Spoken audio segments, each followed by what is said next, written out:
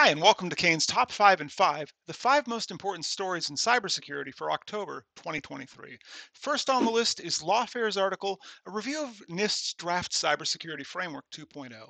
The National Institute of Standards and Technology, or NIST, originally developed the Cybersecurity Framework, or CSF, to focus on reducing risks to critical infrastructure.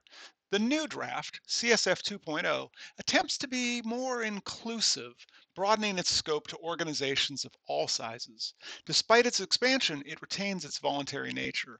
One significant addition is the concept of governance as a separate domain. While this is a step forward, the framework remains complex. Smaller sectors, particularly education, might find it challenging to adopt. A glaring omission mentioned in the Lawfare article is the lack of guidance on advanced technologies like artificial intelligence.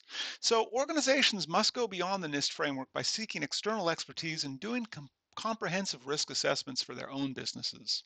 In our second story, the new Securities and Exchange Commission rules highlight the necessity for companies to swiftly assess the materiality of cybersecurity incidents for 8K reporting come December 2023.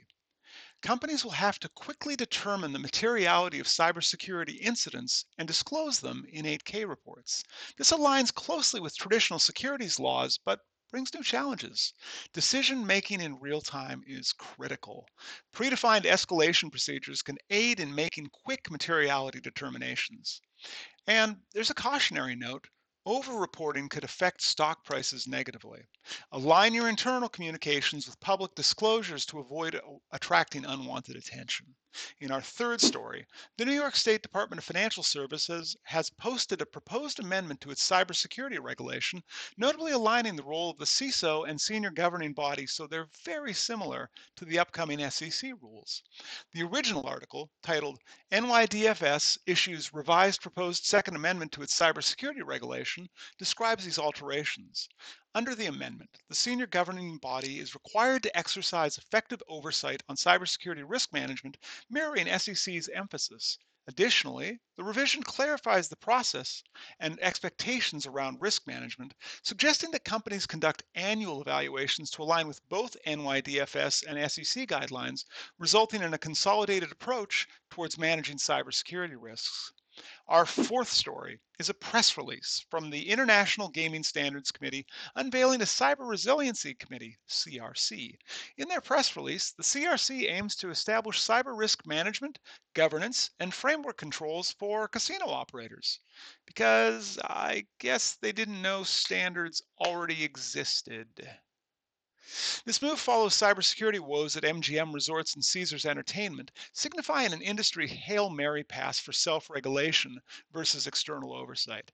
The CRC plans to devise ready-to-use standards to augment industry-wide cybersecurity, working with IGSA members skilled in this domain. However, concerns loom around the efficacy of self-regulation. Can self-crafted standards provide enough rigor? And will this initiative adequately address vulnerabilities from third-party systems which were recently exploited? The CRC's ambition shows readiness to act, but its true merit will be tested by its ability to create and enforce standards that ensure a meaningful cybersecurity posture for casino operators and avoids external regulatory oversight. Finally, let's talk about a white paper that explores the intersection of corporate law, technology, and cybersecurity. The paper offers a critical view of the SEC's new rule that mandates public companies to elaborate on their cybersecurity risks. It can contrast the SEC's approach, which is centered on disclosure, with Delaware law, which is more focused on fiduciary responsibilities of boards and officers. This underscores the need for new processes and systems to inform the board about significant issues, extending the focus from compliance to operational stability. To stay ahead of the curve, it is crucial to work with experts in the legal and governance sectors. This helps in adapting to new requirements and aligning with stakeholder expectations.